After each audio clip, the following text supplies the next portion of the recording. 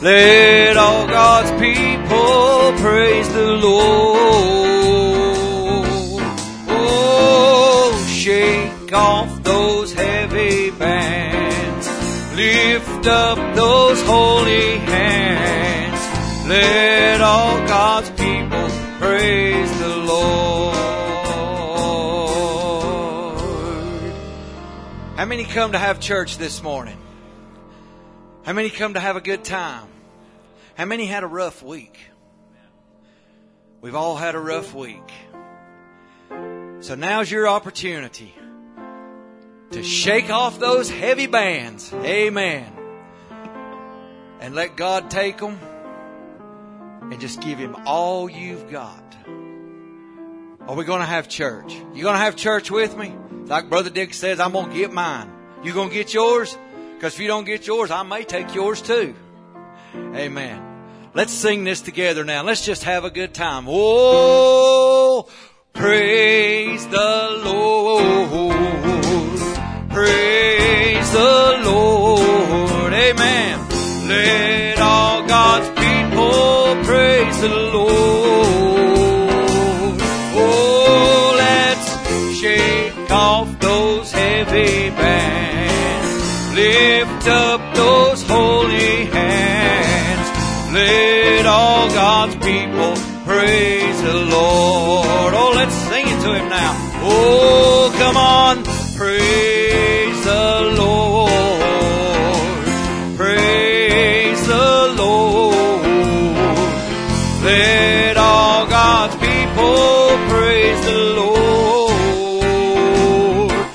Oh, shake off those heavy bands and lift those holy hands. Let all God's people praise the Lord. Let's sing it one more time now. Oh, come on. Praise the Lord. Praise the Lord. Let all God's people praise the Lord. Oh, shake off those heavy bands. Lift up those holy hands. Let all God's people praise the Lord.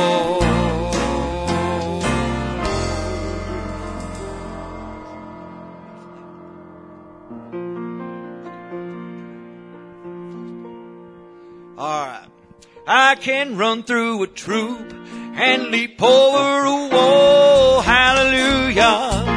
Oh, hallelujah. He is my rock and my shield. He gives power to all. Hallelujah. Oh, hallelujah. Oh, now I am free from condemnation. Jesus is the rock of my salvation. I can run through a troop and leap over a wall. Hallelujah. Oh, hallelujah. Oh, I can run through a troop and leap over a wall. Hallelujah. Oh, hallelujah. He is my rock and my shield. He gives power to all. Hallelujah. Oh, hallelujah. Oh, now I am free from condemnation. Jesus is the rock of my salvation. I can run through a troop and leap over a wall. Hallelujah. Oh, hallelujah. Oh, sing it now. Oh, I can run through a troop and leap over a wall. Hallelujah. Oh, hallelujah. He is my rock and my shield. He gives power to all. Hallelujah. Oh, hallelujah. Oh, now I am free from condemnation. Jesus is the rock of my salvation. I can run through a troop and leap over a wall. Hallelujah. Oh, hallelujah.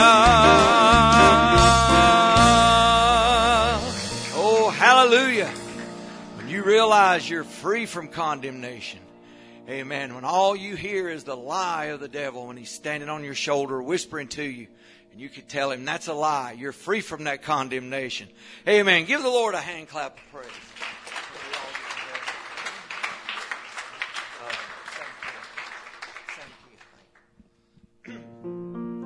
Let's sing this old song here.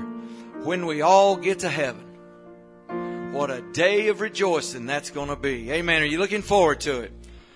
Oh, sing the wondrous love of Jesus. Sing His mercy and His grace.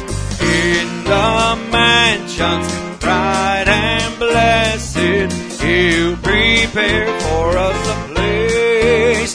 Oh, and we all get to heaven. What a day of rejoicing that will be when we all see Jesus. We'll sing and shout the victory. Oh, while we walk the pilgrim pathway, clouds will overspread the sky. But when traveling days are over, not a shadow, not a sign. Oh, and we all get to heaven. What a day of rejoicing that will be when we all see Jesus. We'll sing and shout victory. So let us then be true and faithful, trusting, serving every day. Just one glimpse of Him glory will the toils of life repay. Oh, and we all get to heaven. What a day of rejoicing that will be where we all see Jesus. We'll sing and shout the victory. So onward to the prize before us, soon His beauty will behold. Soon the pearly gates will open, we shall tread the streets of gold. Oh, and we all get to heaven. What a day of rejoicing that will be when we all see Jesus. We'll sing and shout the victory. I like this. While we walk the pilgrim pathway, clouds will overspread the sky. Oh, but when traveling days are over, not a shadow, not a sign. Oh, and we all get to heaven. What a day of rejoicing that will be where we all see Jesus. We'll sing and shout the victory. Oh, and we all get to heaven. What a day of rejoicing that will be when we all see Jesus. We'll sing and shout the victory. Oh, hallelujah. What a time that's going to be. You're all I want, Jesus. You're all I ever needed. You're all I want. Help me know you are near. Oh, sing that chorus to Him again. Just make it personal now. You're all I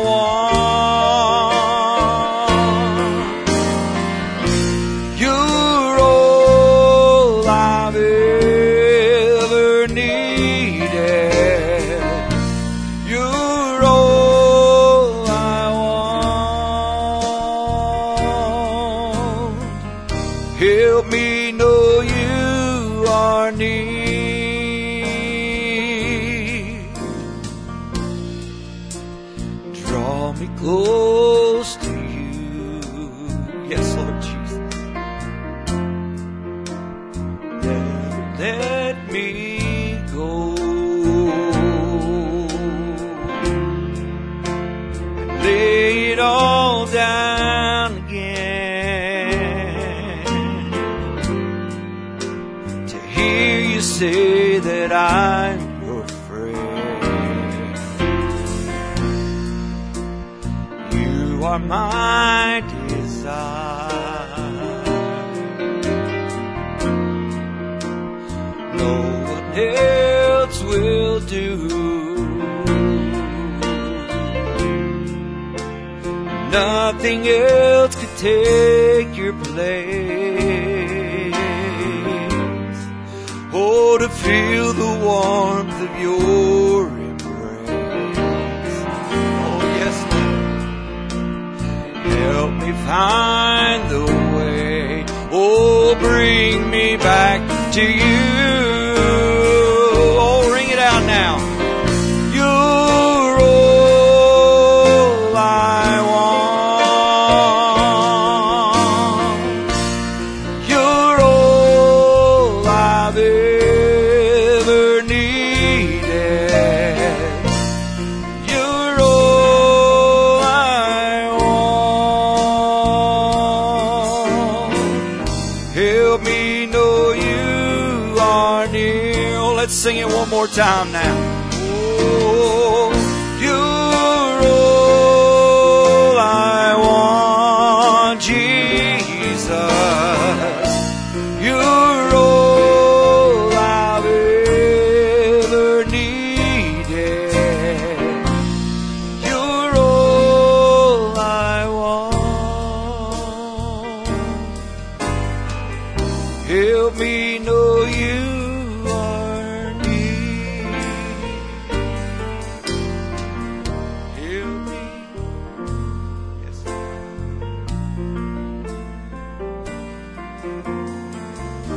Help me know you are near.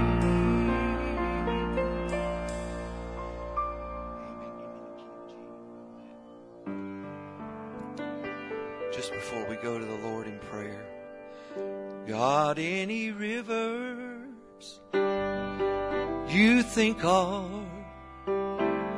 uncrossable? You got any mountains that you cannot tunnel through? How many's got some of those? But you know what? God specializes in things thought impossible, and He will do what no other power can do. Think about all that now as you sing this to Him. Oh, God, any rivers you think are uncrossable, God, any mountain you cannot tunnel through.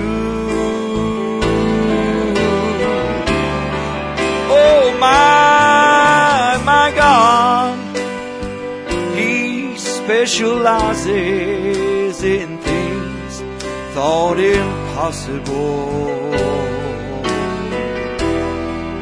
and He will do what no other power can do. And He will do what no other power can do. Amen. Continue to play that softly, Brother Matt. That's a big statement right there at the end. But it is 1,000% truth. Whatever your need may be this morning, saints. And I know as we get closer to the end of time, those needs, they seem to get greater and greater, and it just gets more pressing. More of a squeeze. Just getting up and getting out of bed sometimes seems like it's almost impossible. But God specializes and He knows. Amen. I know we got many needs among us here this morning. We want to, this is from Sister Chanel. It says to please pray for my aunt. Her son is on life support and she has to make a decision to take him off. Please pray for Aunt Sherry. She really needs a touch from the Lord. I sure miss seeing Sister Sherry, so we want to remember that in prayer. Also, Sister Mary Smith had a bone scan Thursday, and they're awaiting the results on that. She's still hurting with the fibromyalgia, so let's keep her and Brother Smith in our prayers also. Also, we want to remember that the sister from Brother Mike Walls' church, Sister Solis, that's had the stroke, I think it was, while she was having their child, and come to find out she had a brain tumor, and she is not doing well, and they are requesting an urgent prayer request for her this morning. We just want to remember that need. Also, we want to continue to remember Brother Burley in prayer as he's recovering from his injury that he had. We want to remember Sister Amber McCall's not with us today, and Sister Karen Buchanan, who's not with us, not feeling well. And we want to remember Brother Barry as he's in the meetings down in South Carolina, and that God will just be with them in those meetings and give them safe traveling mercies back home. Amen. I know there's many unspoken needs among us this morning. Amen. Brother Chris, would you come take these needs to the Lord in prayer for us this morning? Amen. Remember to pray for each other, saints. We certainly need it. We need each other now more than ever. Let's pray. Dear Jesus, Lord, we thank you once again for this opportunity to come to your house, Lord, to worship you. Lord, I can't help but think of that song, Won't It Be Wonderful There? Lord, when we can lay down our shields and our armor and all the fiery darts of the devil will be quenched. Lord, we've heard the prayer requests and those that are sick in body, and Lord, all the unspoken prayer requests that have been raised here today. Pray that you would be with each one of them, Lord. Lord, be with those that need healing and those that need just any sort of a touch, Father. Lord, pray that you'd be with our pastor as he's away. Pray that he would be a help. Pray that you'd be with the minister here this morning, Father. Speak to our hearts. Draw us closer to you, Lord. Just give us a greater understanding of your word this morning, Father. Lord, we thank you. We love you. In Jesus' name, amen. God bless you, saints. You may be seated. I put Brother Matt on the spot this morning. He's going to give us a special. I get pretty good at putting people on the spot. So those of you that sing, you better be ready. I like to put you on the spot. A couple of announcements here. We got a youth meeting today at 3:30 for the youth ages 13 and up. So that'll be here at 3:30. Also, August 20th, there's going to be a youth meeting, but there'll be more information to come on that. So keep your ears to the ground and look for that information that's going to be coming on that for August the 20th. And also a reminder that next Sunday there will be 2 services. We're going to have one at 11 a.m. and then again at 4 p.m. So mark your calendars for that. God bless you, Brother Matt.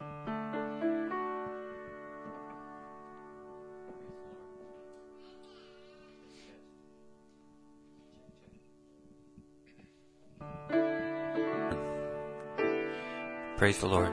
There we go. I know you all know this, and I'm singing this by request, so that the days of miracles truly are not past, but I know you all know it, so sing along with me.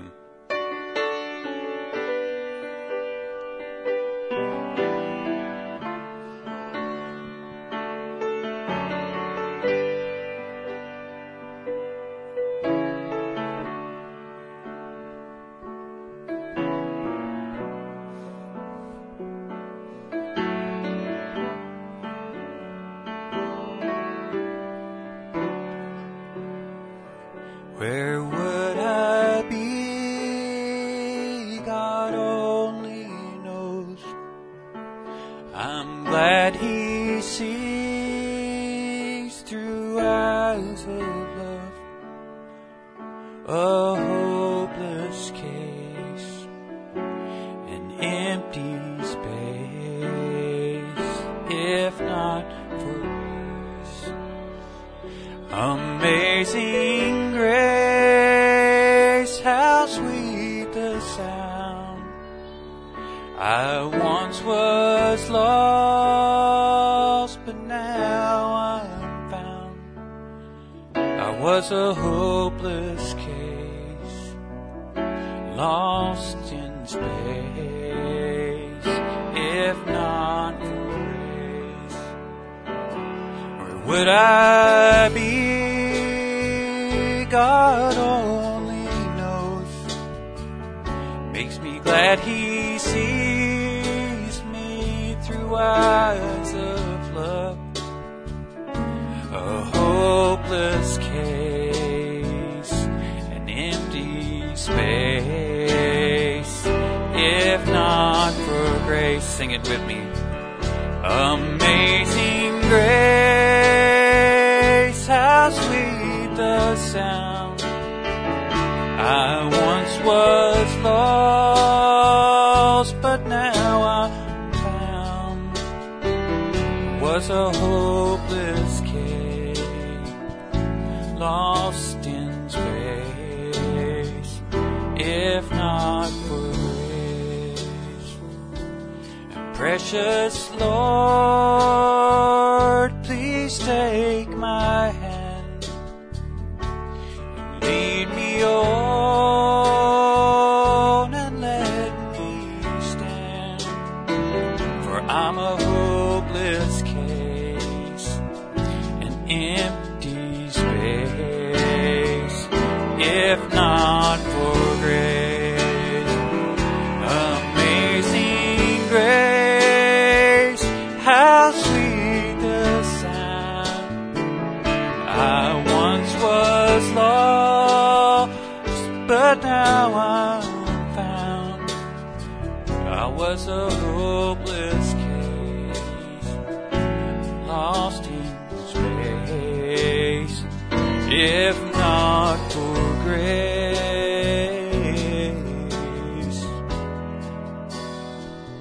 A hopeless case, lost in space, if not for grace.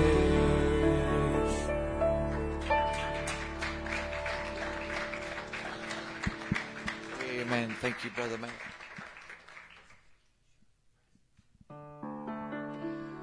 Surely the presence of the Lord is in this place. I can feel His mighty power and His grace. I can feel the brush of angels' wings. I see glory on each face. Surely the presence of the Lord is in. Let's all stand and sing it now.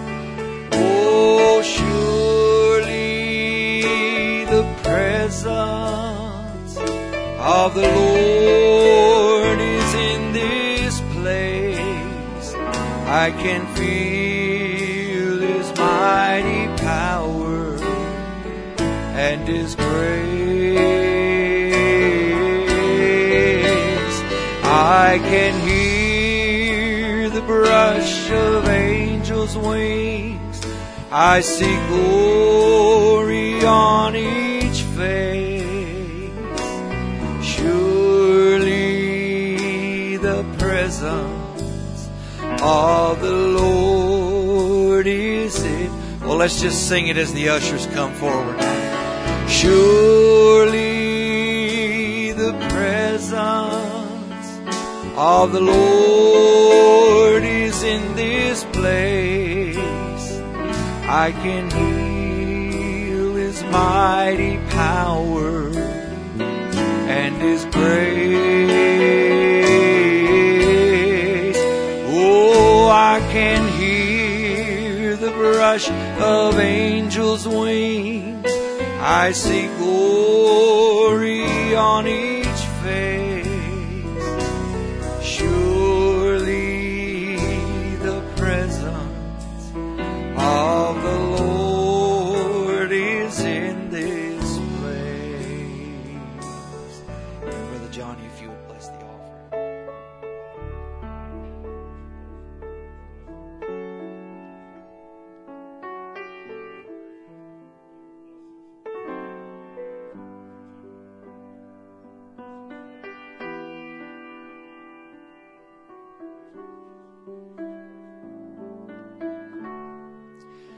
Amen. Let's sing this song as Brother Rapp gets ready to come. And I just drew a blank on it. Have your way. We've come in and we've worshiped the Lord. We've brought our praises to Him. Brother Rapp has studied and sought the will of the Lord. And I believe we're ready. Just let Him have His way with you this morning. Let Him minister to your needs that you brought here. Amen. Let's sing this as Brother Rapp comes. Have your way. Have your way. Holy Spirit, fill our hearts and have your way. Oh, as we wait, as we pray, speak your word into our hearts and have your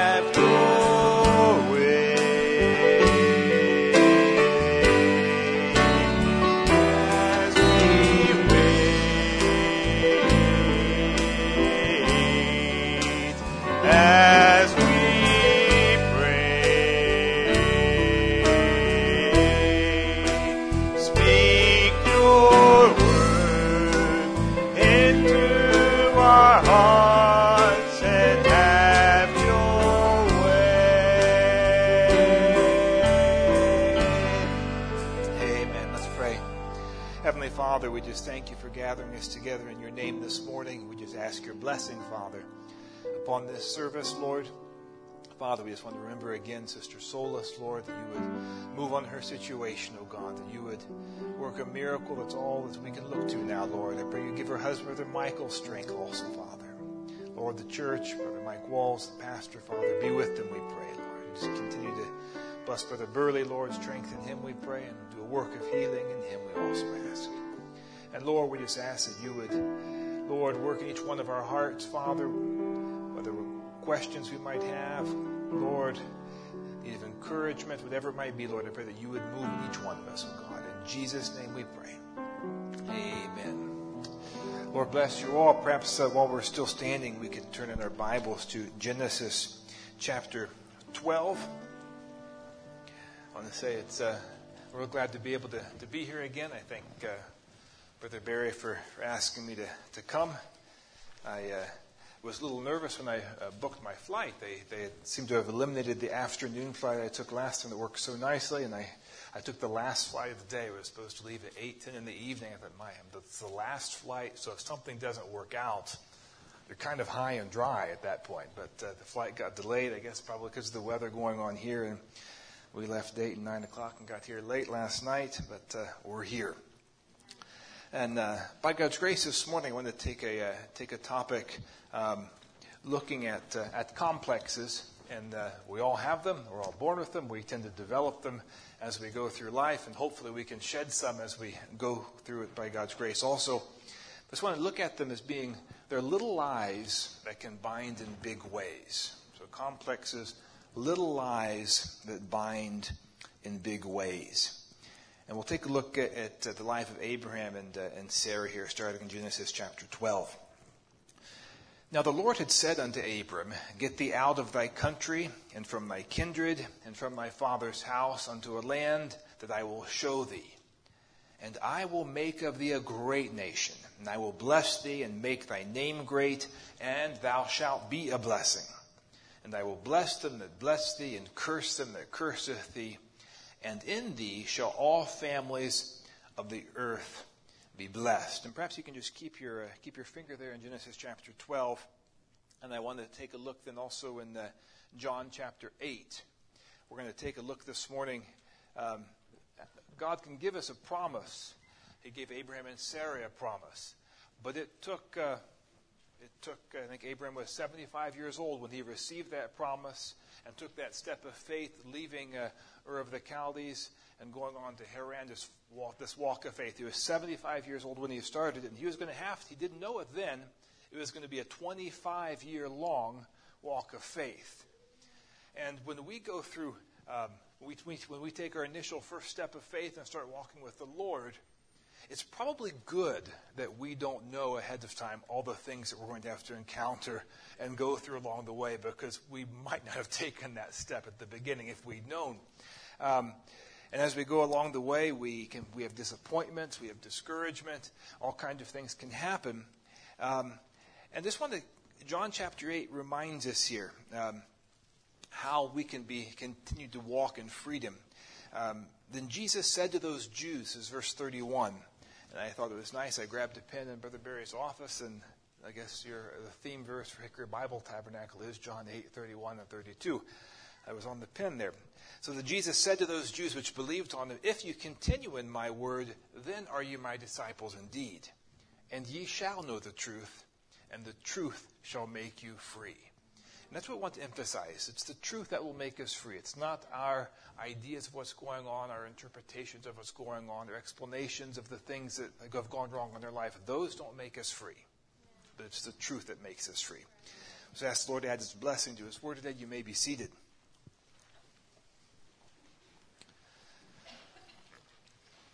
I want to take a look at complexes, just kind of thinking about them. What are they? And I kind of thought the complexes are kind of like Satan's attempts, perhaps, to convince us that we should draw conclusions about people in our lives or about the circumstances that we go through, or perhaps even drawing conclusions about ourselves, that even though our conclusions, our explanations might be very believable, they're nonetheless false. But we go ahead and espouse these things, and we draw these conclusions, and we go on to life with them. And we gradually, as we accept them, we build a world around us, a view of the world around us, on the basis of these false views. And as we do that, we're gradually, brick by brick, building a wall around ourselves. Because this is our view of the world. This is why things have happened to us. This is why people have treated us this particular way. And as we jump to these conclusions and things, we're just building a wall around ourselves. And we gradually separate ourselves from one person at a time. And we will eventually come to a place, if we keep holding on to this false view of things, that's a lie. And the devil's the father of lies, and he likes to plant those little lies in our minds. And the complex is a little lie that can bind in a big way. The devil convinces us then to build this wall around ourselves, and we'll gradually start separating from people. These complexes will bring separations in relationships, and gradually we'll separate from more and more people. And we'll only let somebody into our little circle if they're willing to accept also our view of the world around us. Otherwise, we're going to keep everybody at arm's length. So we're really, by feeding on the complex and building it and encouraging it, we're actually building a prison for ourselves that we actually come to prefer to the truth about ourselves and situations in our lives. And building complexes, that's a very normal thing to do. Brother Branham says we all do it. But it's not our explanations, our interpretations of reality that set us free. It's only the truth that sets us free. And unfortunately, drawing conclusions, jumping to conclusions, something we all do. And if that were a legitimate form of exercise, we wouldn't need Weight Watchers or exercise facilities or anything like that, because everybody is really good at jumping to conclusions, flying off the handle, carrying things too far, dodging responsibility, pushing our luck. These are all popular forms of exercise. They were legitimate forms of exercise, but we all do it, and then we can strengthen those wrong thoughts, and that can build into complexes. I want to take a look then at Abraham. He and Sarai get this promise. They've been married for I don't know how long, years perhaps, and they still have not had a child. They're 75 years old when they get this promise, and they've probably put this off.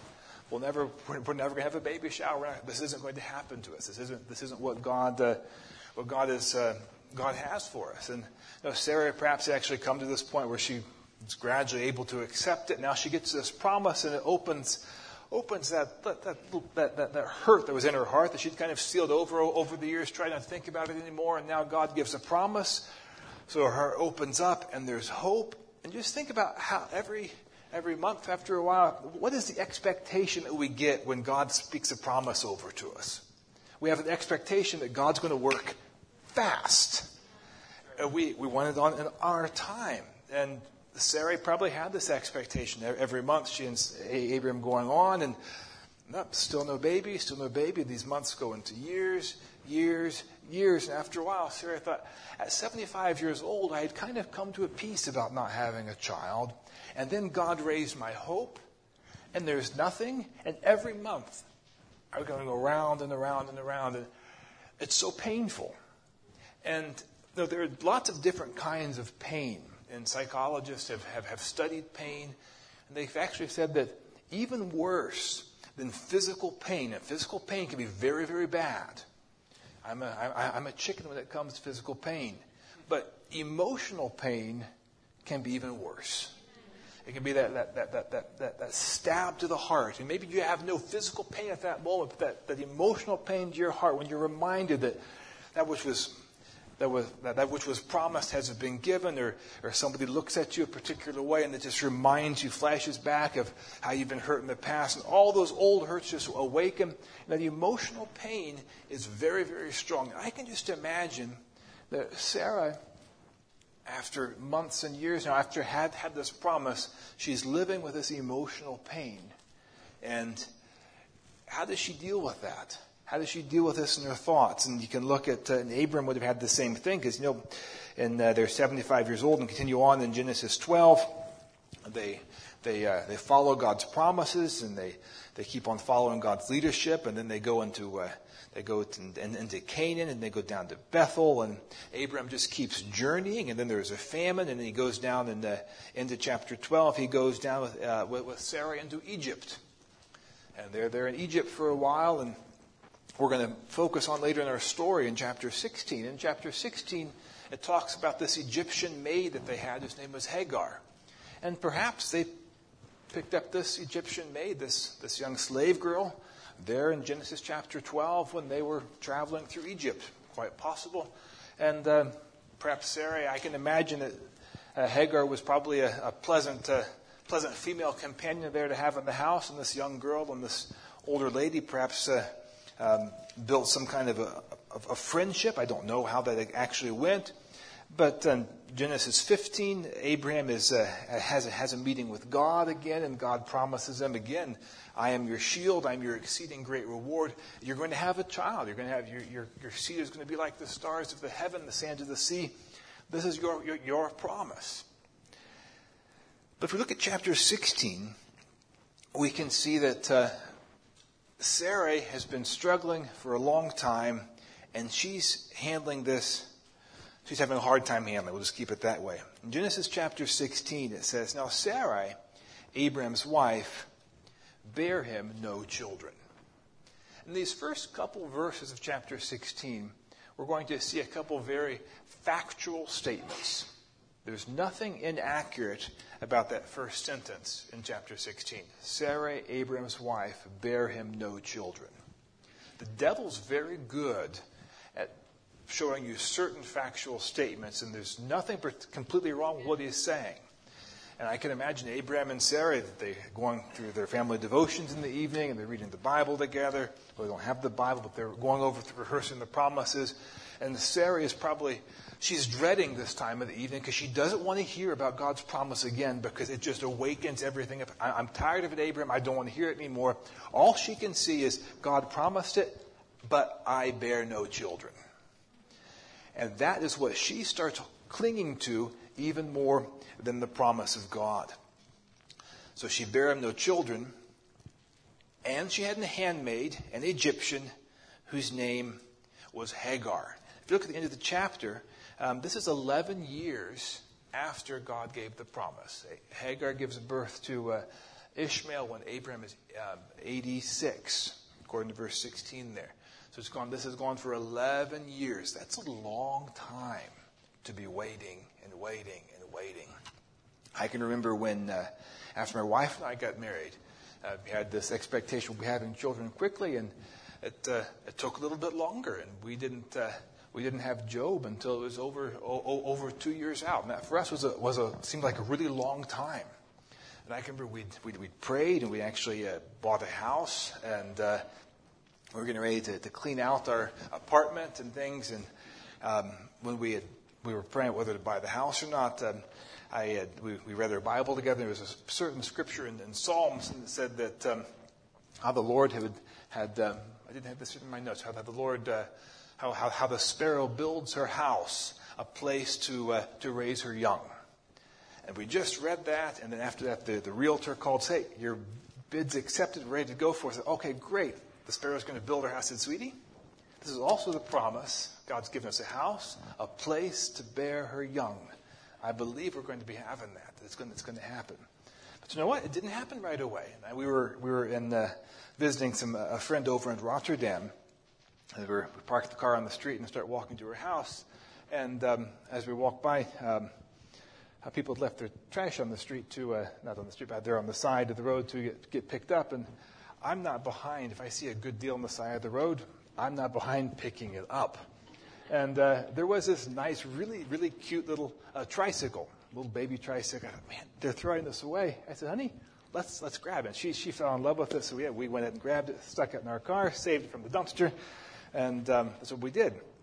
And for me, at first, it was kind of like we were just full of this promise that we're going to be having a house, a place where we can have our children, and here we've got this little tricycle. But you know what? Months passed. As we're getting ready to move, we're clearing out the little storage room in the cellar area there, and there's this tricycle. We've had it there for a really long time.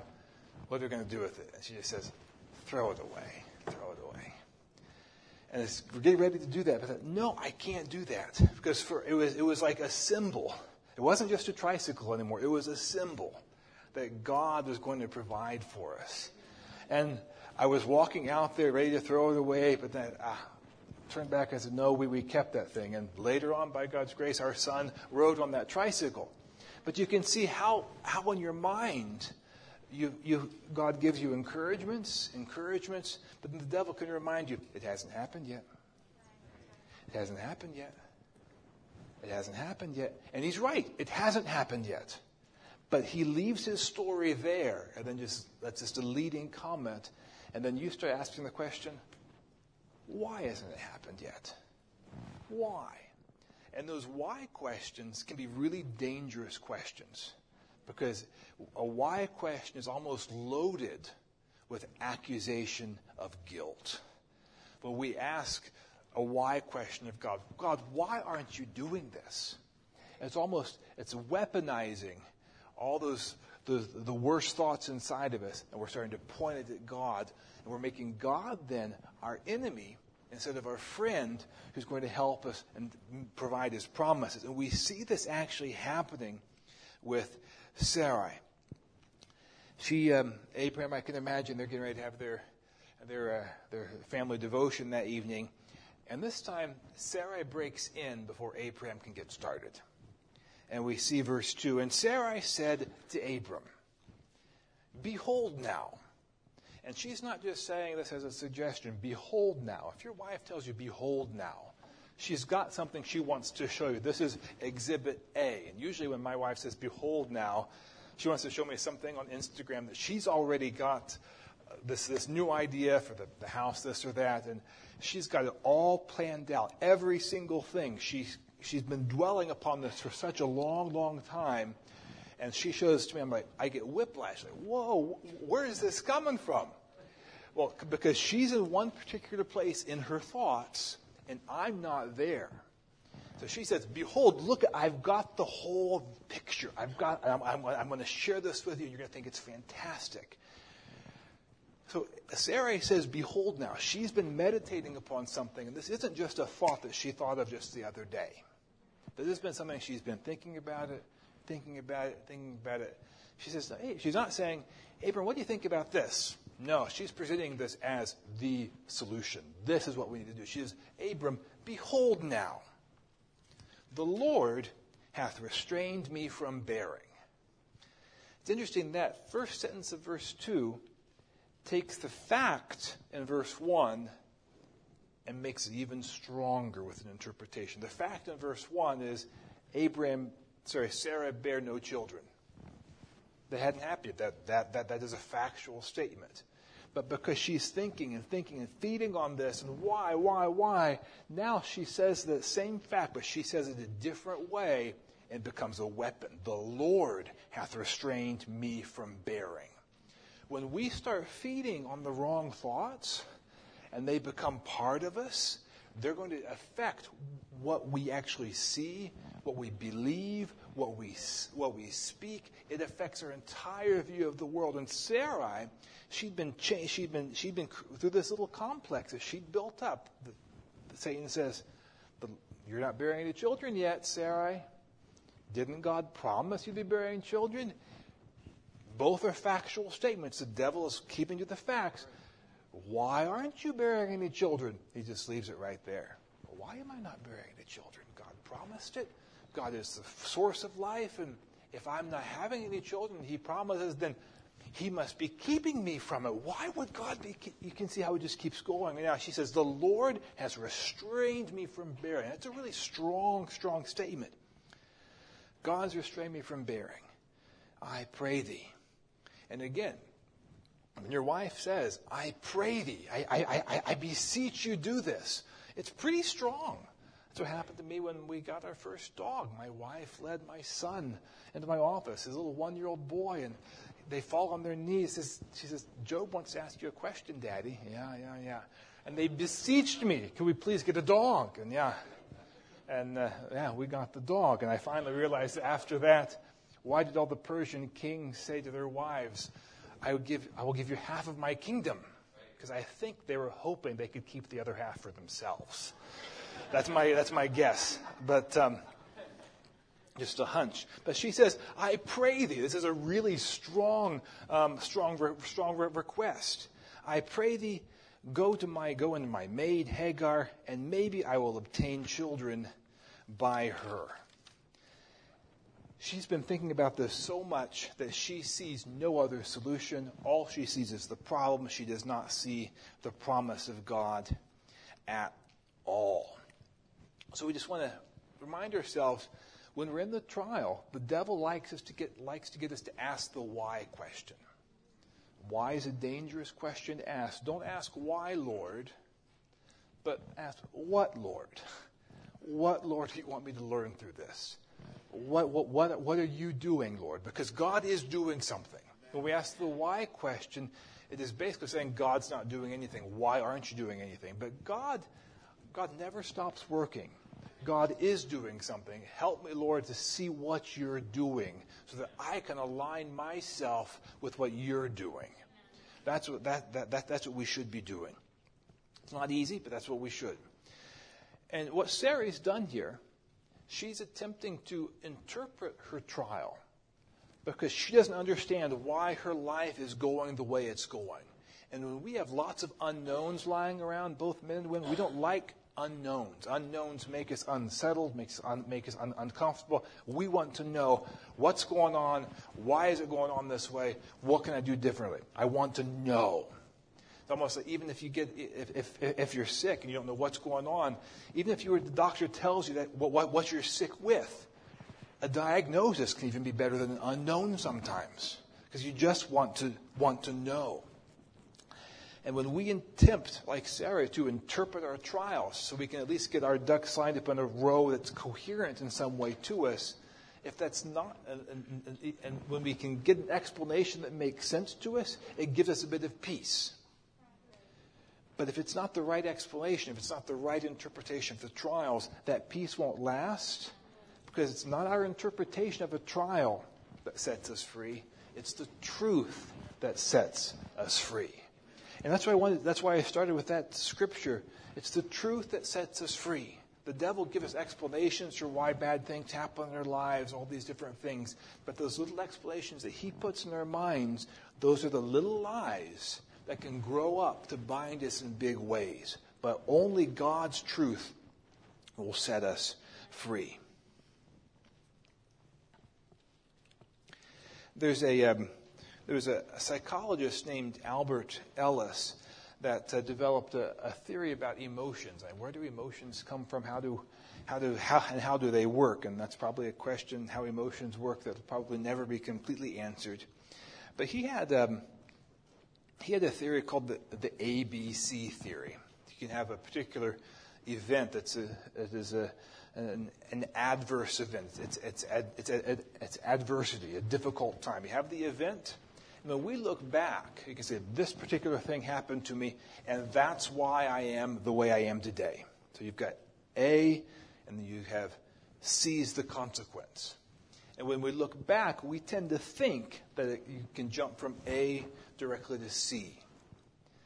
That's not the case, though, because during the kindergarten, it's A, B, C. And B is our belief about it. And he actually showed that it is the belief that we adopt about the events in our lives, those beliefs have a greater power over the future consequence and the emotions we have about it than the actual event itself. So you don't just jump from the adversity to the consequence. The belief you take about it is even more important. For example, you can have an adverse event. You tried out for choir and didn't get selected. And the consequence, you never go on to develop a musical career ever. Why is that? Not because you got kicked out of the choir, because you didn't get accepted, but it's because you left the choir thinking, I've got a terrible voice and I'll never be any good. It's the belief that was more important to the consequence than the actual event. And you can think about the adverse event for Abraham and Sarah not having children. That was the event, that's the adversity that they had. But it was the belief the thoughts they had about it, the beliefs that they adopted about it, that determined the emotions they had about it, how painful the event was, and that led to the actual consequence. I was thinking about this, and you can remember Brother Branham's life story. Talk about somebody who had adversity. He tells about how his wife died. I think he's probably just 25 years old. His wife passes away, and then his young daughter, Sharon, Billy Paul is sick in the hospital. Sharon Rose is also sick, and Brother Branham goes after his wife's passed away. I think Billy is with his grandma, and Brother Branham goes to the hospital to try to visit, see little Sharon Rose, and the doctor, Sam Adair, meets him in the hallway and says, Bill, you can't go down there. She's just too sick, and she's, I think, could be contagious. I don't remember the details. But he said, you look terrible yourself. I'll send a nurse to give you something to kind of help soothe you some. The nurse came and gave him some kind of some medicine. He just put it off to the side. The nurse left, and he went down into the cellar of the hospital where little Sharon Rose was, just 2 years old, I think she was, with and this mosquito netting over, and just terrible condition. And when Brother Branham described, he says, this was the most trying, this is the greatest temptation of my life. And as he's thinking about this is the adversity he's going through. And then he says, the devil came at that point. And he says, what kind of God is this? Just recently, your wife's passed away, and you were praying for her and holding her hand in your arms, praying for her. Then before that, your father passed away, and you've been praying for him. And then while you were preaching a couple of weeks ago, your other brother passed away in your other brother's arms. What kind of God would do this? And the devil's just saying, you preached healing? Why isn't God healing? You preach God loves you. God's not even listening to you. God doesn't care about you. And you can see Brother Branham's at the point then. He's got the adverse event. It's the belief that he takes about it that determines the consequence, not the adverse event. It's the belief, because if he had accepted the thought of the devil, God doesn't care about me. I know God's there, but he's my enemy. He's restraining. He's keeping life away from me. And he would never have served him again, never gone to minister at all. How would the world have been different? But it wasn't the event that would determine the consequence. It was the thought, the accepted, and the belief he took on about it. But he took on he said that there is something deep within that says, no, the Lord giveth, the Lord taketh away. Blessed be the name of the Lord even then. And it was that belief that a greater power, that was the truth that set him free from all the power of that adverse situation. So it's the beliefs that we take and espouse and follow that have a greater impact upon the emotional pain that we can have, and later even upon the consequences. And here, this is the battle that Abraham and Sarah are facing. The battle is in their mind. They've got the adversity. Where are they going to put their belief? What are they going to put their faith toward?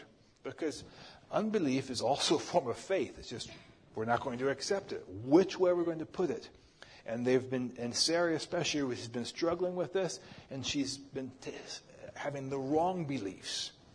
And it starts out with perhaps just a little thought. God's not fulfilling his word to you. Why? But it just is like a snowball. It keeps going, and building and building and building. Before long, that's all that she can see. And her conclusion appears self-evident to her. She says to Abram, she doesn't say, Abram, what do you think about this idea? No, she says, behold now, God has restrained me from bearing. And her conclusion is equally self-evident to her. The only way to solve this problem, take my servant girl, and maybe God will provide for his promise through her. So her false beliefs, the conclusions that she had drawn about her situation, actually came to cloud her vision so much that she could no longer see the promises of God. She couldn't see how God had guided them through Ur of the Chaldees, to Haran, to Bethel, to into Egypt, brought them out. She'd forgotten all of that. All she could see was her conclusion. And I think she's just grown gradually, just accustomed to seeing her circumstances in this particular way, and that was all that she could see. And her conclusion gave no room for God to fulfill his promise anymore. No, he had the room, but in her thoughts, there was no room for God to work anymore. So even though we don't like unknowns in our lives, unknowns leave room for God to work. But when we draw a conclusion and put a period at the end of it, then we better be careful. Have we left room for God to work in there? So the divine question marks in our lives are better than the mortal periods, because divine question marks still leave room for God to operate. And Sarah's solution probably strikes us today as rather highly unusual. I mean, there's not very many. We wouldn't think of the solution that she offers. Take my servant girl, and maybe God will fulfill his word through her. And here, you can see that Sarah, this is unusual to us, But in that time, that was not unusual at all. There was you could look at Jacob with Rachel and Leah. They would have their servant girls, Bilhah, forget the other one's name, but the children born by the servant girl were also accounted to her. This is a normal thing in that time period. But you can see that Sarai, when she can't see God fulfilling His word, she's going to see how is the culture solving this problem. And she's going to see how the culture solves the problem, and that's the solution that she adopts also, instead of continuing to lean upon the Lord. But you also want to see about this is how our complexes that we develop, they affect not just ourselves, but they affect all of the whole family around us. Everyone around us are affected by the complexes that we can build. They wear at us. And I can imagine Abraham and Sarah. This was probably not the first time that Abraham and Sarah had talked about, why isn't God fulfilling His promise here? This is probably not the first time that Sarah had test-driven these ideas. And I can imagine that this gradually wears at Abraham. Do we have to talk about this again? We talked about this already. Why do we keep having to go back around? He's just, at a certain point, he gets tired. He gets worn down. He gets tired of fighting about it. I don't know if they're fighting about it, but engaging about it. He's just worn out. And in this story, you don't see anything of the Abraham who steps out in bold faith and follows God's plan. What you see in this story is Abraham turning passive. Sarah throws out this idea. Behold, now this is the idea. And Abraham says, sure, go for it. I'm done talking about this. Go for it. Let's just give it a shot. He's done. He's not taking the lead anymore. He's now giving the lead over to Sarai, and that doesn't work out so well. And it can be difficult having to continually talk about the same thing sometimes. But it's better to engage the questions, whether your kids come with questions, whether your husband or wife comes with a topic. It's better to engage that and bring it back to the Bible, bring it back to what the Word says, and just be worn down. It says, do what you want. Because when we say just do what you want, we've turned passive and we're not engaging anymore. We're not able to bring it back. What does the Word think about it? Abraham doesn't engage with it anymore. He just basically acquiesces and accepts his wife's false interpretation of their trial. I mean, he could have gone back to Sarah. I understand how difficult it is. It's difficult for me too. But remember, what has God done for us? Remember. And the devil doesn't want us to remember.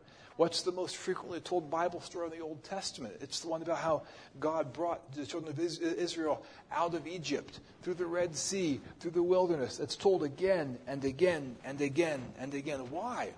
So they could remember that they were God's chosen people, that God had done this and this and this and this. But when we get in the trial, the devil just wears us down again and again and again, and we don't remember anymore. God has done anything for me. Maybe that the experience with God I had at that camp, maybe there wasn't anything at all anyway. We can get to that point. Go back and remember. And if the devil's tempting you with this false interpretation that God doesn't care, go back and see how God has shown care throughout your life. You have to do that because that's your anchor. So Abraham turns passive, and we'll see actually in the later part of the story, he continues to do that. And we see then now Abraham and Sarah are now going to make their own attempt to fulfill God's promise for God. They're going to, and whenever we attempt to help God fulfill His promises, that just creates problems. And we see that certainly here with Abraham, Sarah, and Hagar. And I just imagine with Abraham and Sarah and Hagar, Hagar probably joined their family when they were in Egypt. And that was some years past, and she's gradually become a part of the family, perhaps, almost. But all of a sudden, once Hagar conceives and is pregnant, this relationship between Hagar and Sarai is spoiled. There's no warmth there anymore. And it's not just Abraham and Sarai who have the complexes. Hagar also gains one. So verse 3, and Sarai, Abram's wife, took Hagar, her maid, the Egyptian, after Abram had dwelt 10 years in the land of Canaan. And he gave to her husband Abram to be his wife. And he went in unto Hagar, and she conceived. And when she saw that she had conceived, her mistress was despised in her eyes. Now this complex has jumped from one to the other. And Sarai said to Abram, my wrong be upon thee. It's your fault that we got into this big mess. And in a way, she's right, because Abram is responsible. He acquiesced. He went passive and agreed to do it. So he could have stood up and engaged and remembered. Let's go through the story again. How God called us. He's taken care of us. All these different things. But he didn't do that. He was tired of doing it. So yes, he bears responsibility there. But when John Wesley, when he writes about Genesis 16, he says, when passion is upon the throne, when someone's mad, reason is out of doors and is neither heard nor spoken. And Sarah had forgotten about how the situation got started also. And Wesley writes, those are not always in the right that are most forward and appealing to God. Rash and bold imprecations are commonly evidences of guilt and bad cause. So when Sarah is jumping to say, the Lord judge between me and thee, Wes says, when people are leaping to say, God is my judge, kind of like Shakespeare said, methinks thou dost protest too much. You've got some finger pointing back at yourself here.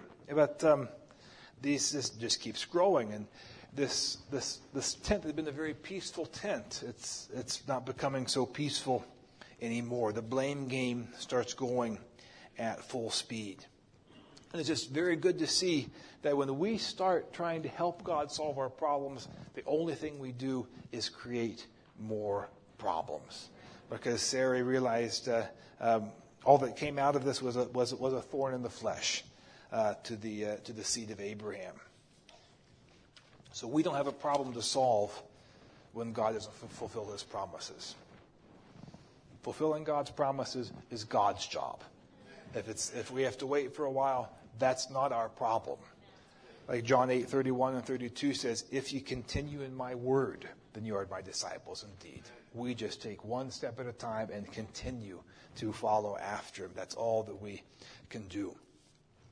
Brother Branham says in the message, the reproach for the cause of the word. You notice the difference in there. Sarah tried to give God a little bit of help by herself. She says, I'm an old woman, but Hagar here's a beautiful woman. Abraham won't mind marrying her, That'll help God. Because Hagar, she's only 20 years old. She's my maid, and I'll give her to my husband for a wife because polygamy was legal. And she'll have a baby by my husband, and then I'll take the baby. And that's the one that God promised. It says, you see, we always try to do something. We can't wait for him. We got to do something ourselves.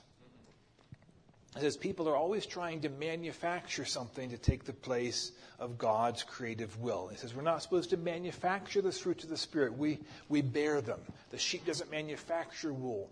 Wool is born by the sheep. What God does in us, it will work out the fruit on its own. We don't have to be responsible for bringing that to pass. So as we kind of think about Sarai, as we kind of been telling the story, my suggestion is that I think she built up a complex gradually over time. I just want to zoom in for a little while on the different kinds of complexes that Brother Branham talked about. He mentions 8 or 9 of them. He talks about an inferiority complex, where you think you're not as good as somebody else. And there are different ways you can go with the inferiority complex. Sometimes you have sometimes it can become like the Jack Russell Terrier complex, the little dog who has to convince everybody that he's really, really big anyway. So somebody who might not have, who might not be confident, be as skilled, might all of a sudden become more bossy and try to control the situation because they want to protect themselves because they really feel they are inferior. Brother Branham talks about that kind of a complex. You can have he says pride is a complex. You can have a complex men against women or women against men. You can have a complex like that. And he talks about one, get a complex, how difficult it can be being different from the group. And that can build up a complex. He talks about a couple of twin Christian girls who both went who both went to a school. There were just a few Christians there in the school, and the peer pressure that was put upon these girls because they were different. The one twin could handle that better than the other twin. And the other twin, she just gradually built up a complex because maybe I've got to do something to be like them, and it just drove her nuts. And how difficult it can be to be different, and I think one of the great ways we can help with that is show understanding. That's one of the ways God heals. God heals through lots of different ways, through music. One of the other ways, through medicine. Brother Branham talks about God heals through understanding. Talk about that emotional pain that you can have. But if you can feel that you're understood, that can take that emotional pain largely away, and that gives you the strength to carry on. So if your kid comes home from school all upset because they're the only ones this way or that way, we can be frustrated because why I can't solve that. Why? But engage, show understanding, because that just might be enough to let that pressure off, to give them the strength to carry on. There's a complex of fear. Brother Branham talked about a complex. He doesn't use the word for it. Skepticism is what I would call it.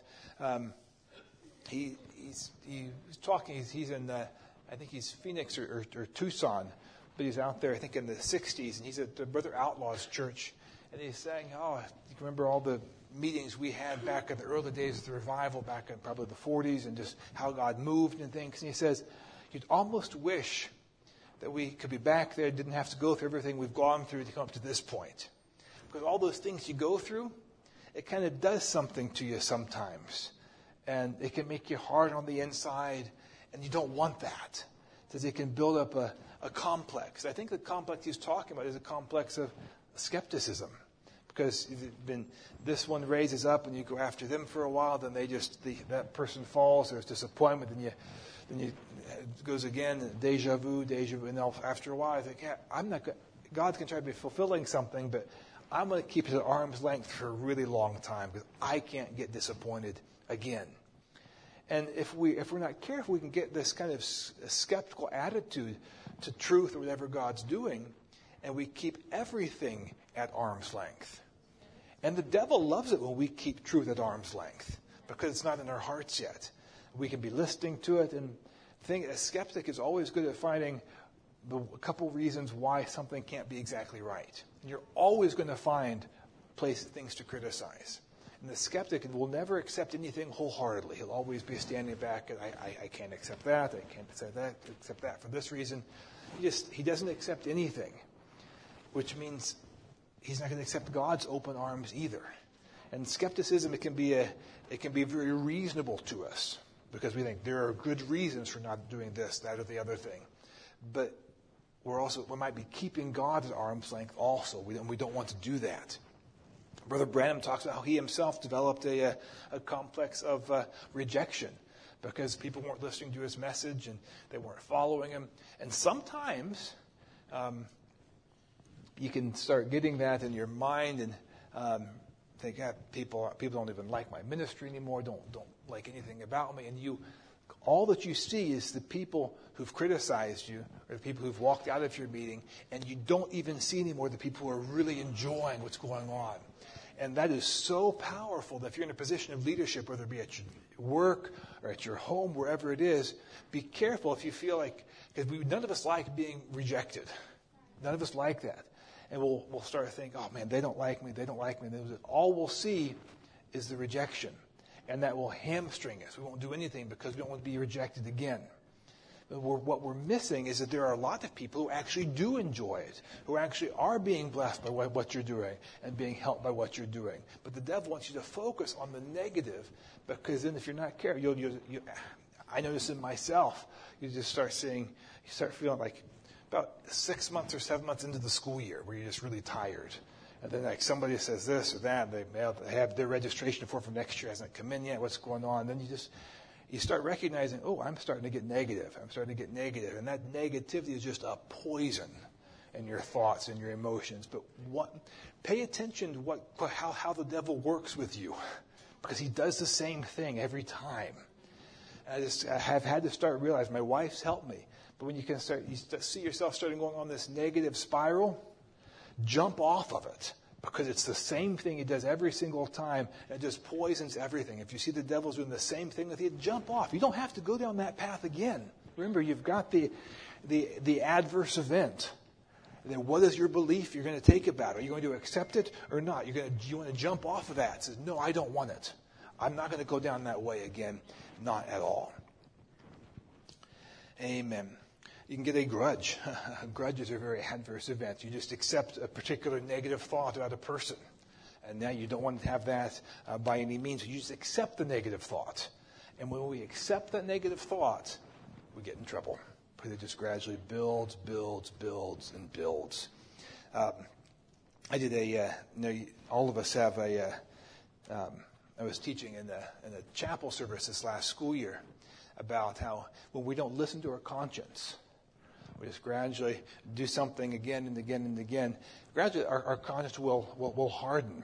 And I showed the students a callus I have on my foot from where I played basketball. It's this nice big callus. I could take a needle, I could push it right into that callus. You don't feel a single thing, because it's all been built up. And when we accept a false view of somebody or impute to them, why are they doing this particular thing about me? One way that complexes like to work is I say I can read their mind. I know why you're thinking, why you're looking at me that way. I know it. Yeah, I know what you're doing. I know why she never sends me a card. I know why she didn't return my text message.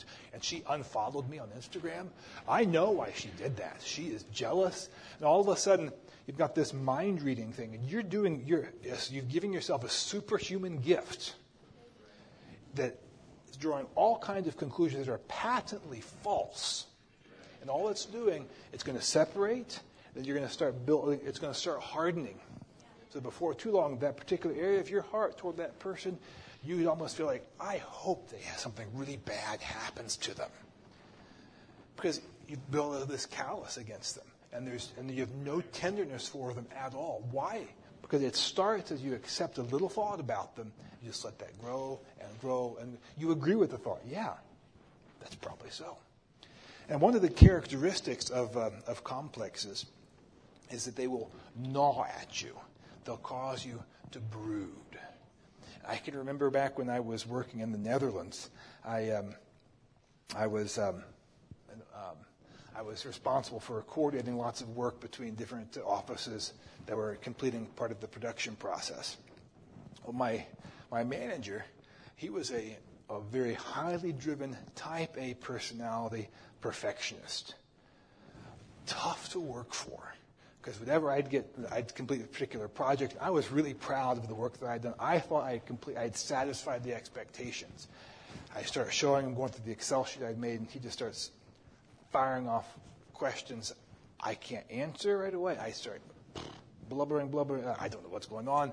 The end of meeting, we're done. Stress level just goes up. And after a while, I just got so consumed that I hated working for the guy. I remember getting up in the morning, getting ready for work, brushing my teeth, washing your face off. I'd just be in tears. I couldn't stand to go back to work. I was so anxious, nervous. I'd be riding my bike on the way to work, and I would be thinking in my mind, okay, I'm going to go into the office there, and he's going to look at me and say, hey, got that job done? And all of a sudden, I'm going to say this to him. He's going to respond back this way. I'll do this. And I will be upset about something he has responded to that I haven't even said yet. I will be so mad on my bicycle about a fictional conversation I am convinced is going to happen, but it never happened. I go in the office. He goes, hey, Rap, good morning. Want some coffee? And everything I had built up, the reality I had built up in my mind was completely gone. But look at what I'd put myself through. by imputing, I could read his thoughts. I knew that he was being super critical of me. I was looking into the future saying, this is going to happen, this is going to happen, this is going to happen. None of it was true. But I was living my life, I was ordering my thoughts based on a completely false, irrational view of reality. That's what complexes get us to do. It's a terrible it's a perverted form of faith, because I am acting out a certain vision of the future that's completely wrong, but I'm acting in my mind as though it were true. I can, when Brother Branham tells the story of Zacchaeus, I think it's you can kind of see this happening with Zacchaeus. He says that Zacchaeus had an inferiority complex. As he tells the story of him, Zacchaeus' wife, whom Brother Branham names Rebecca, she starts going off to hear Jesus, and Zacchaeus, he's like, what's she going to hear him for? Am I not good enough? What's she going off with all these other folks for and leaving me all by myself? I've provided for her, and she's leaving me, and he's really worked up about it. And Zacchaeus, he just says, let's see here. He's dramatizing it here. Zacchaeus says, I know what I'm going to do. I know where Jesus is going to pass, because he's going over there to Levinsky's restaurant. He's come down the street straight just to go that way. And after he leaves this particular way, and I'm going to go down that street, and I'm going to wait for him right there, because he's got to pass by that way. And when he passes by, I'm going to tell him to his face. I'm going to speak my piece. And then off down the street, he goes strutting that way. And we know the story. Zacchaeus had this whole thing in his mind how it was going to be, and Jesus comes over, hey, Zacchaeus, come down from the tree. I'm going to go to your house today. Zacchaeus' version of his altercation with Jesus was completely false. And then Jesus comes, just takes all the wind right out of it, and life could be changed. But Zacchaeus had to be willing to set his falsity of reality to the side when Jesus speaks to him, I'm going to come to your house today. How did Jesus? He knew what my name was. He knew he has to be willing to accept that, and then he could be changed. But one of the key characteristics of complexes, they gnaw at you, cause you to brood, cause you to obsess. So if you notice that you're just obsessing about a particular thing, say that should be a flashing red light. I am giving this particular situation, the circumstance, way too much time of day. It is sucking all the life out of other areas of my life. It's not good for me, not good for my family. This should be a red light. This is not God speaking to you right here. The devil is causing you to go this way so he can distract you from what God's actually doing. So be aware of how the devil moves in your life. If you notice obsessing going on in your mind, hey, this isn't right. Let's talk about it tonight. Help me, husband. Help me, wife, to see where God is actually working here. Another thing that, just kind of talk about the behavior of complexes. Talk about how they can gnaw at you, cause you to brood or obsess. Another characteristic of them, Brother Branham speaking in a prayer line here, and he uses the phrase how you've got that complex wrapped around you. I just got to thinking, what kind of things do we wrap around ourselves?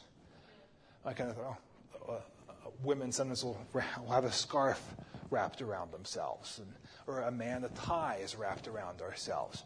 And sometimes a complex, a particular way that we see reality, or the way that we see life, we wrap it around ourselves as though, I'm proud of this. This is correct. This is part of my identity. This is exactly right. And Brother Branham is talking here to this lady he's been praying for, and after he prays for her, he says, you feel different now, don't you, sister? Now you go home and be well now. Then the sister asks, do you believe I'll be well? Why, sure, certainly I believe you'll be well. Sure, amen. Then he says, see, you've got that complex wrapped around you, but the power of it broke just a few minutes ago. Just keep believing. Press right on. Go forward. Speak. And I think that's important. He shows us something here. She's gone up for prayer for whatever it was, and she's not.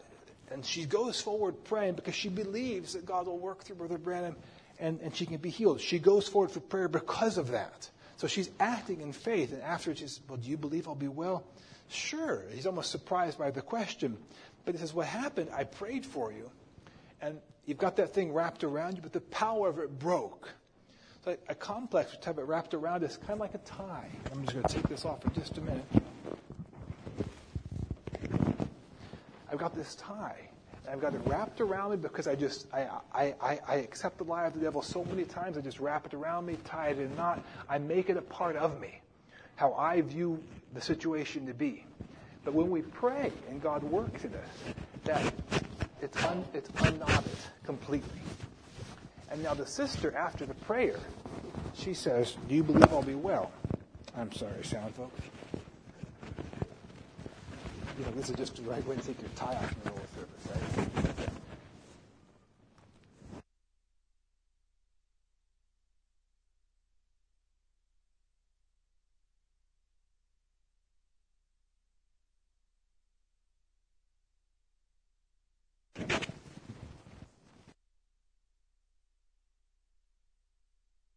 I've been prayed for. She looks down. Am I really free? He says, you've got that thing wrapped around you, but the power of it broke just now. In prayer, he basically untied the knot. But the old form of thinking is still there. And I've got there's a fuller quote of this.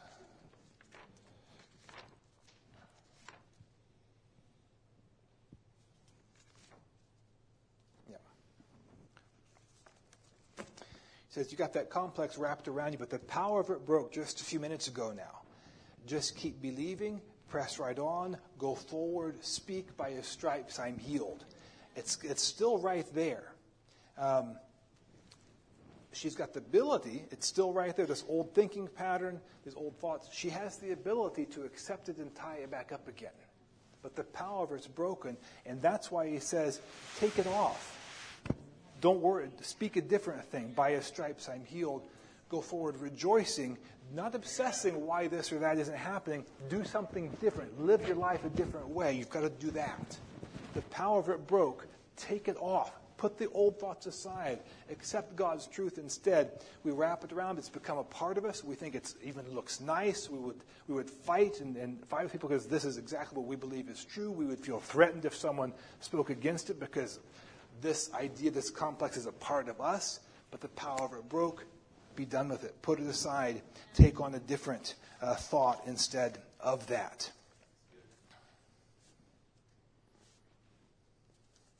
Talks about how complexes cause you to separate yourself from other people. He talks about how people can educate themselves away from one another. They get complexes. But he says, you don't get any complex by the blood of Jesus Christ. You get love.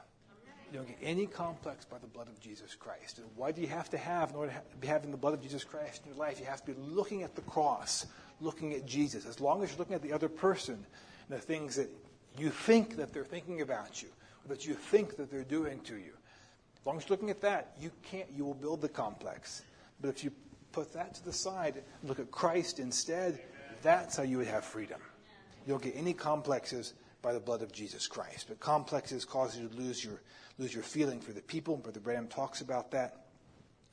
And complexes, he says, that they thrive on attention.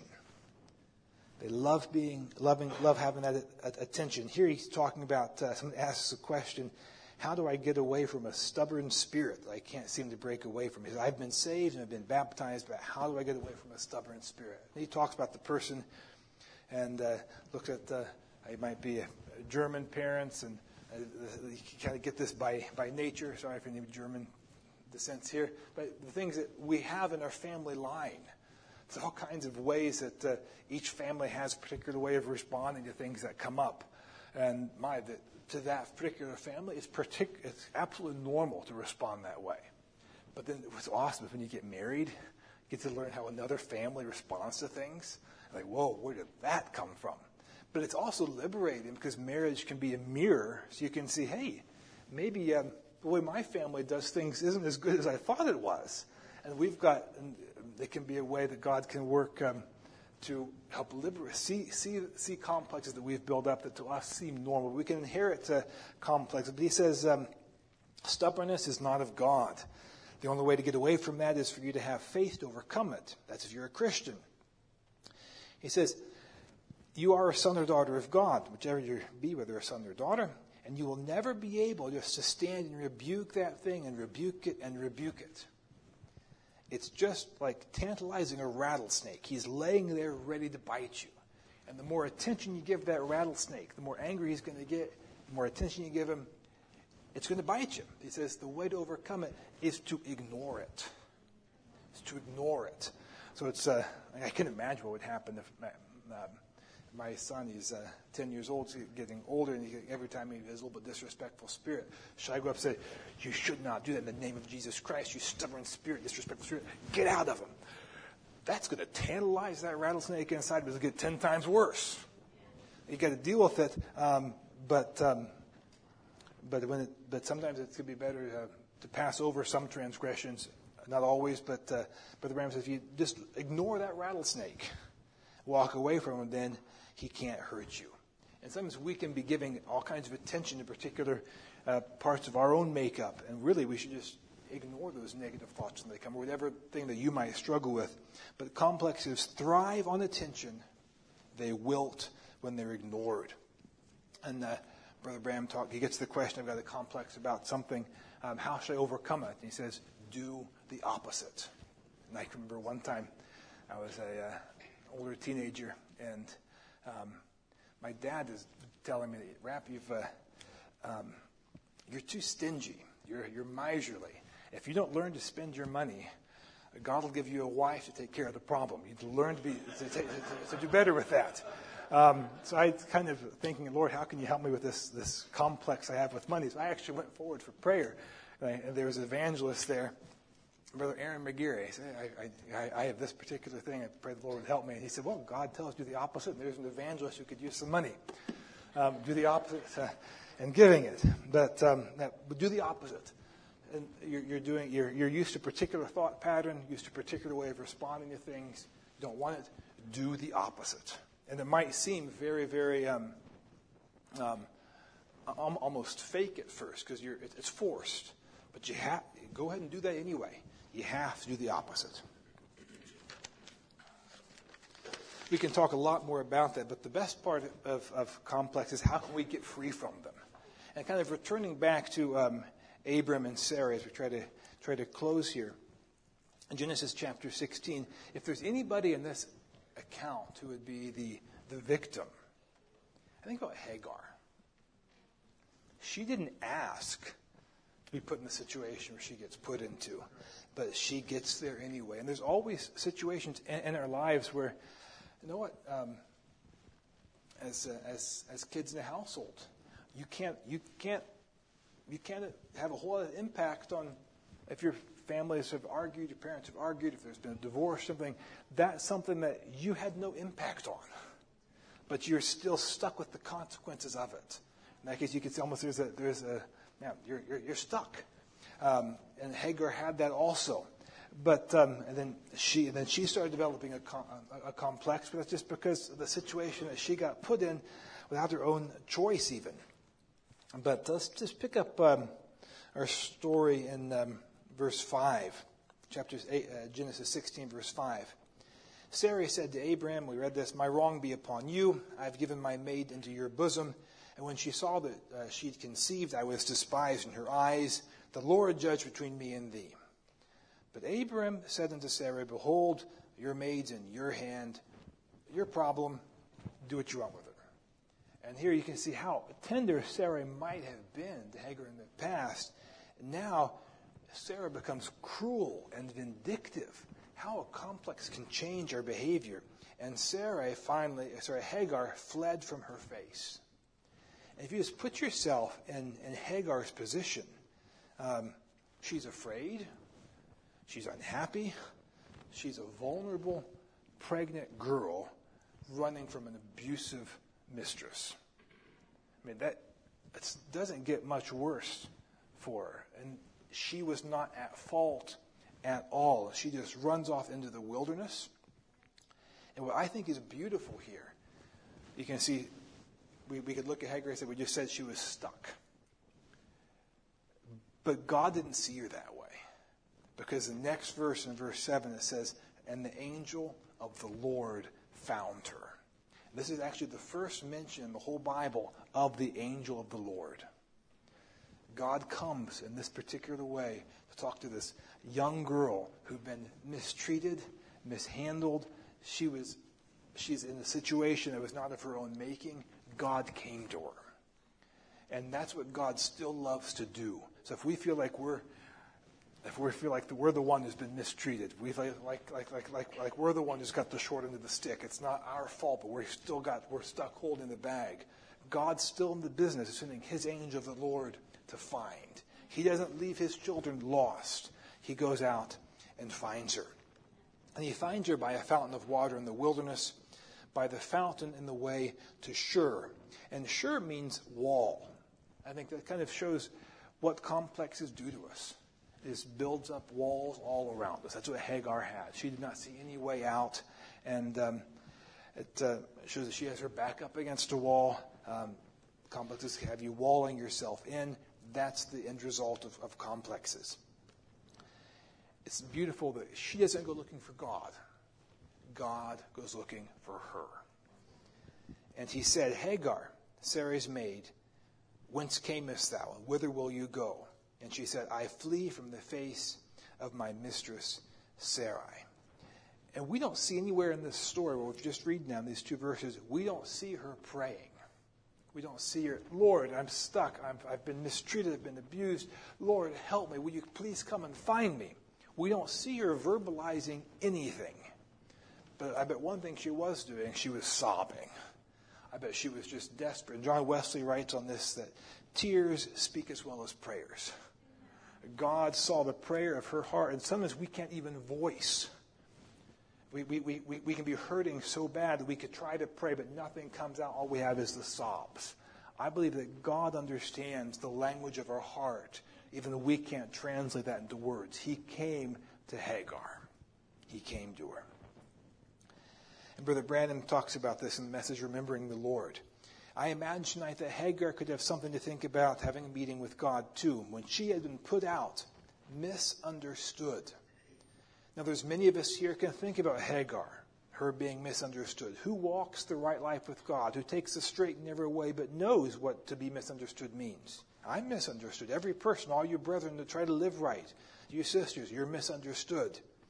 Your neighbors think you're some old model they try to throw off on you. Why don't you attend these societies? Why don't you have these card parties, these things? And you shun those things. You're misunderstood. They think that you're trying to be better. They think you're trying to be exclusive. No, you're not trying that. You're misunderstood. And that can be painful. And Brother Branham says, so was Hagar misunderstood. She had her child, little Ishmael. He's talked about a couple chapters further. That was the fruit of her womb, from a legal marriage to her husband Abraham. And she was a slave girl. She'd been given by her mistress Sarai to Abraham to wife, which polygamy was legal then. And she lawfully had married the man because she'd been given to him. She had borne the child just what their hopes were. There's nothing that the woman had done that was out of the way, that was wrong. And yet misunderstood by her mistress, and she put her out into the wilderness to die. What a place to be at. That's where she was. She was completely misunderstood. And what does the angel of the Lord tell her? Verse 9. And the angel of the Lord said unto her, return to thy mistress. That is not what Hagar wanted to hear. She was hoping that the angel of the Lord would lead her back to her home in Egypt. But he led her back to Sarai and said, submit yourself to her hands. And here we see that sometimes God delivers us from a trial. We're completely pulled out of it and it's gone. He removes us from the trial. But he doesn't always do that. He didn't do that here with Hagar. But if God doesn't deliver us in the trial, he does sustain us in the trial. That he always promises to do, and he will do it. And that's what he does to Hagar here. Because he gives her a promise. And this is really important. Why was Hagar able to be freed from her complexes here? Because he gives her a promise that she can put her thoughts on, that she can keep in front of her. She can keep that promise to her. It's not just Abraham and Sarai now who have a promise. She has a promise too. And whenever she feels down or discouraged, she can get that memory out and run over it as, I've got a promise too. God cares for me. He's going to care for my son. He's going to take care of me. Keep that in front of you also. And he does that. The angel of the Lord said to her, I will multiply thy seed exceedingly, that it shall be not numbered for multitude. And the angel of the Lord said to her, Behold, thou art with child. You shall bear a son, and shall call his name Ishmael, which means the Lord hears. God heard her, because the Lord hath heard thy affliction. He will be a wild man. His hand will be against every man's hand against him. And he shall dwell in the presence of all his brethren. So he's given her this promise that shows God hears me. If you have a complaint and you feel like you can never, your complaint can never really receive a hearing, you feel like you're rejected, you're not taken seriously, you're pushed off to the side. But here, Hagar had been heard. And that can take that pain that she had felt, somebody heard me, somebody understood me. My situation has not changed, but the pain is. I've been sustained because God heard me, God sustained me. So by focusing on God's promise in her affliction and also in future afflictions, Hagar didn't need to rush to other conclusions to explain her situation. She could just trust. And I love this place became called Bir Laharoi. That's the well was called that. It's between Kadesh and Bered, and Hagar bore the son, and that's when Abraham was 86 years old. But this is not the only time in the Bible where you see this particular well being spoken of, Bir Laharoi, which means that God seest me. And whenever Brother Branham talks about that when we come into situations where dealing with difficulties or in pain or struggling, we want to find that place where we know God sees us. Because when we know that God sees us, God hears us, that can take the pain out of the trial, that can sustain us. And that's what she did. And Brother Branham talks about what a spring of refreshment, Bir Laharoi, the well of him that liveth and seeth me, him that can't die, Melchizedek, El Shaddai, him that liveth and seeth me, knowing my needs. He's remembered me. And there he remembered me as I remembered him. And I know that he lives and he's sprung up in my heart. And that's, if we can come to that place where we know that God remembers us, that makes all the difference to us. And how do we go forward? And maybe the musicians can come here. Brother Branham, in the message Restoration of the Bride Tree, he talks about what a strain it is to have people coming and pulling on him. He says, and then we also hit little strains, little disappointments. You have expectations that are certain this, and it doesn't turn out that way, and that's just a strain, a stress. And he says, think of the ones that I have, the disappointments that I have when sick mothers are on the phone. And Brother Branham, would you pray? Come and pray. Just pray, Lord Jesus, that you'll send Brother Branham. And he couldn't meet all those needs. And he said, I just hung up the phone from another one all around the world. It's like this. And just such a strain. He says, no wonder I'm a neurotic. It's enough to make one. And we can get this in our own lives. I'm not sure what professions we have represented here. But there are such needs in the world today. If you can be a doctor or a nurse, and you're just confronted every single time with the opioid epidemic or dysfunctional homes, or you see that in neighbors, and it's so discouraging. You wish you could help, but it can be such a strain. He says that it's enough to make you a neurotic. But he says, I have done this one thing instead of getting a complex. So here, I'm at this point where I've got this adversity in my life. I could make it. I could take one thought and develop a complex, or I could do something else instead of that and not get a complex. What does he say? Instead of getting a complex, I've tried to hold steady by keeping my eyes on Calvary and moving on, just as he would have. And many of my mistakes, I pray that God will forgive me of them. Maybe I should have went one way, it didn't go. I'm just human, I can, but subject to mistakes. But that one thing I can do, instead of getting a complex, keeping your eye on Calvary. Because remember, when we look at each other, there's not a whole lot of good in us. We have to be realistic about ourselves. But if we look at Jesus Christ, the blood of Jesus Christ doesn't give complexes. We look at each other. Paul looks at himself in Romans 7. Oh, wretched man that I am. There's no good in me, no good thing in me. That's why there's strains and stresses among us, because we've got this old cockleburr nature. But don't look at the cockleburr nature. Look at the seed of God in your brother and sister. Look at the Spirit of God, what He's trying to do. Look at Calvary.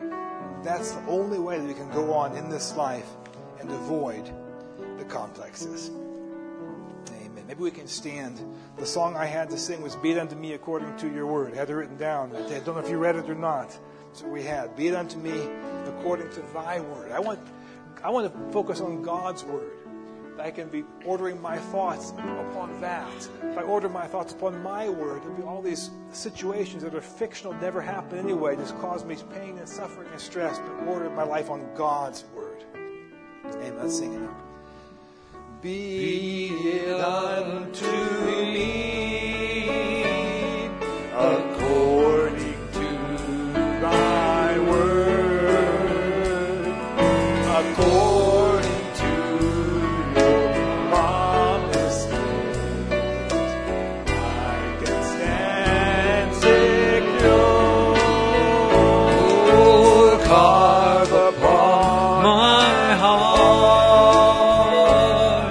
the truth that sets me free, according to your word, O Lord. Be it unto me, be it unto me,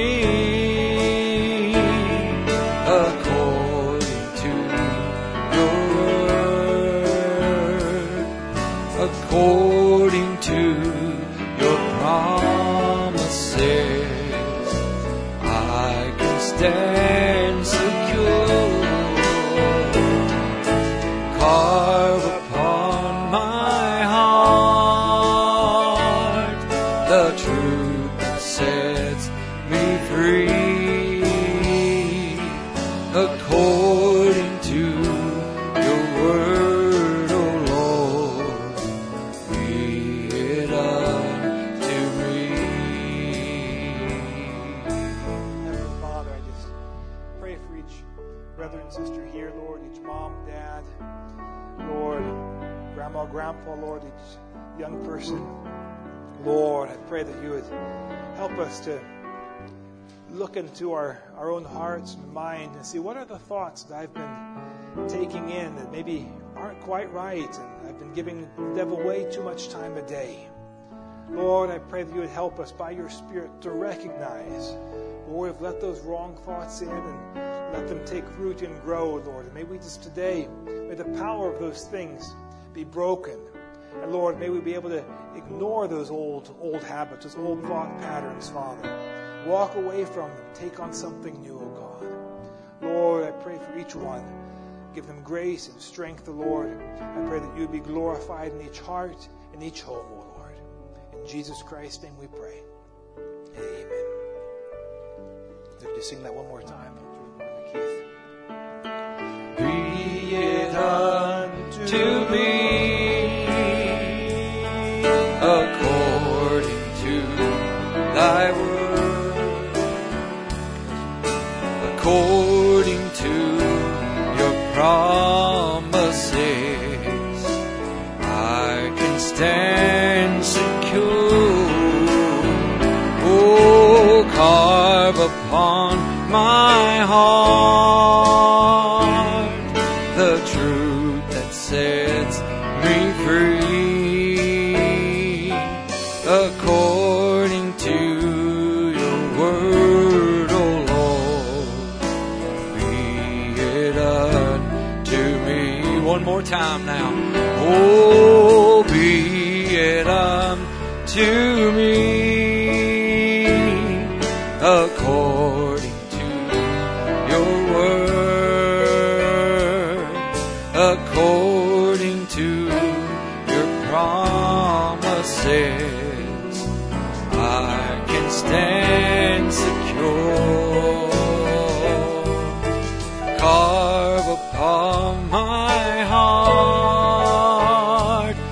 the truth that sets me free, according to your word, O Lord, be it up to me. Amen. Have you enjoyed that this morning? I know the Lord made a way for me to be here this morning so that He could chastise and correct me a little bit this morning. You know, being one of those people, I couldn't help but sit back there and I was thinking, being one of those personalities, I don't know if it's type A, B, C, D, whatever it might be, but one of those people that really just likes everybody and wants everybody to like them. Be in a room of 100 people, 99 like you, one not like you. You tend to forget about the 99 and focus on that one person. Being that type of person, sometimes your feelings gets hurt when you really shouldn't. And then you start thinking about it, and then you, like he said, you start doing things to try to do God's job for Him. And it never fails. 48 years old, and I can't tell you how many times that I've tried to do things better than God. And I end up flat on my back. The only thing I can do is look up and say, okay, Lord, here we go again. Where I find out that really and truly it's all in His hands. I can't do anything without Him. But I am so thankful that He cares enough for me to send me little messages and things like that. He thought so much of that little lady, Hagar. Wasn't even really part of Abraham's lineage there. But He thought so much of her that He went to her. He went looking for her. I just love Him, don't you? And I'm so thankful that He's got everything under control. And I just wanted to sing this song as we leave this morning. I just ask you to remember me in prayer this week. I'm actually going to be gone on a quite lengthy trip, heading out onto the West Coast, and be gone a couple of weeks. So I just ask you to remember me in prayer. Things is really crazy out there. I mean, they're really crazy here, but when you get out and you really get to see, firsthand that this world is falling apart. It really is. And I just appreciate each and every one of you. Remember each other in prayer. Remember Brother Barry as he's going to be traveling back after their meetings. And let's sing this. Lord, I can't even walk without you holding my hand. The mountains too high and the valleys too wide. Down on my knees I learned to stand, and I can't even walk without you holding my hand. I thought the number one would surely be me. I thought I could be what I wanted to be. I thought I could build life's sinking sand, but I can't even walk without you holding my hand. Now let's sing that third verse here. I thought I had done a lot on my own. I thought I could make it all alone. Oh, I thought of myself as a mighty big man. Oh, but I can't even walk without you holding my hand. Oh, let's just sing it out to him now. Oh, I can't even walk without you holding my hand. The mountain's too high and the valley's too wide. Down on my knees I learned to stand, and I can't even walk without you holding my hand. Down on my knees. Oh, it's down on my knees. That's where I learned how to stand, because I can't even walk. Sing that again. Oh, Lord, I can't even walk. Lord, I can't even walk without you holding my hand. Amen. Give the Lord a hand clap.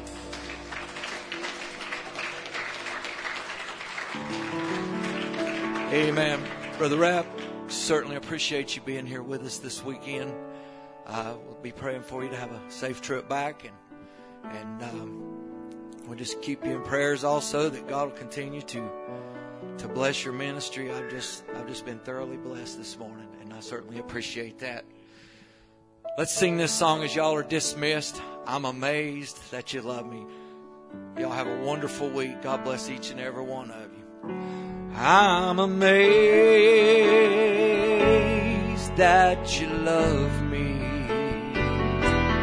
I'm amazed how you care. Through your precious blood I found pardon, and my sins are washed. They're all washed away. All my sins are washed away. No one knew how alone I was feeling, and the emptiness I tried so hard to hide. Though I laughed and said my life was fine without you, I was covering up the secret tears I cried. Then one day someone told me of your mercies and the love you showed on a hill called Calvary. There you died. Thank you, Jesus. When you broke sin's power and set my spirit free. Oh, I'm amazed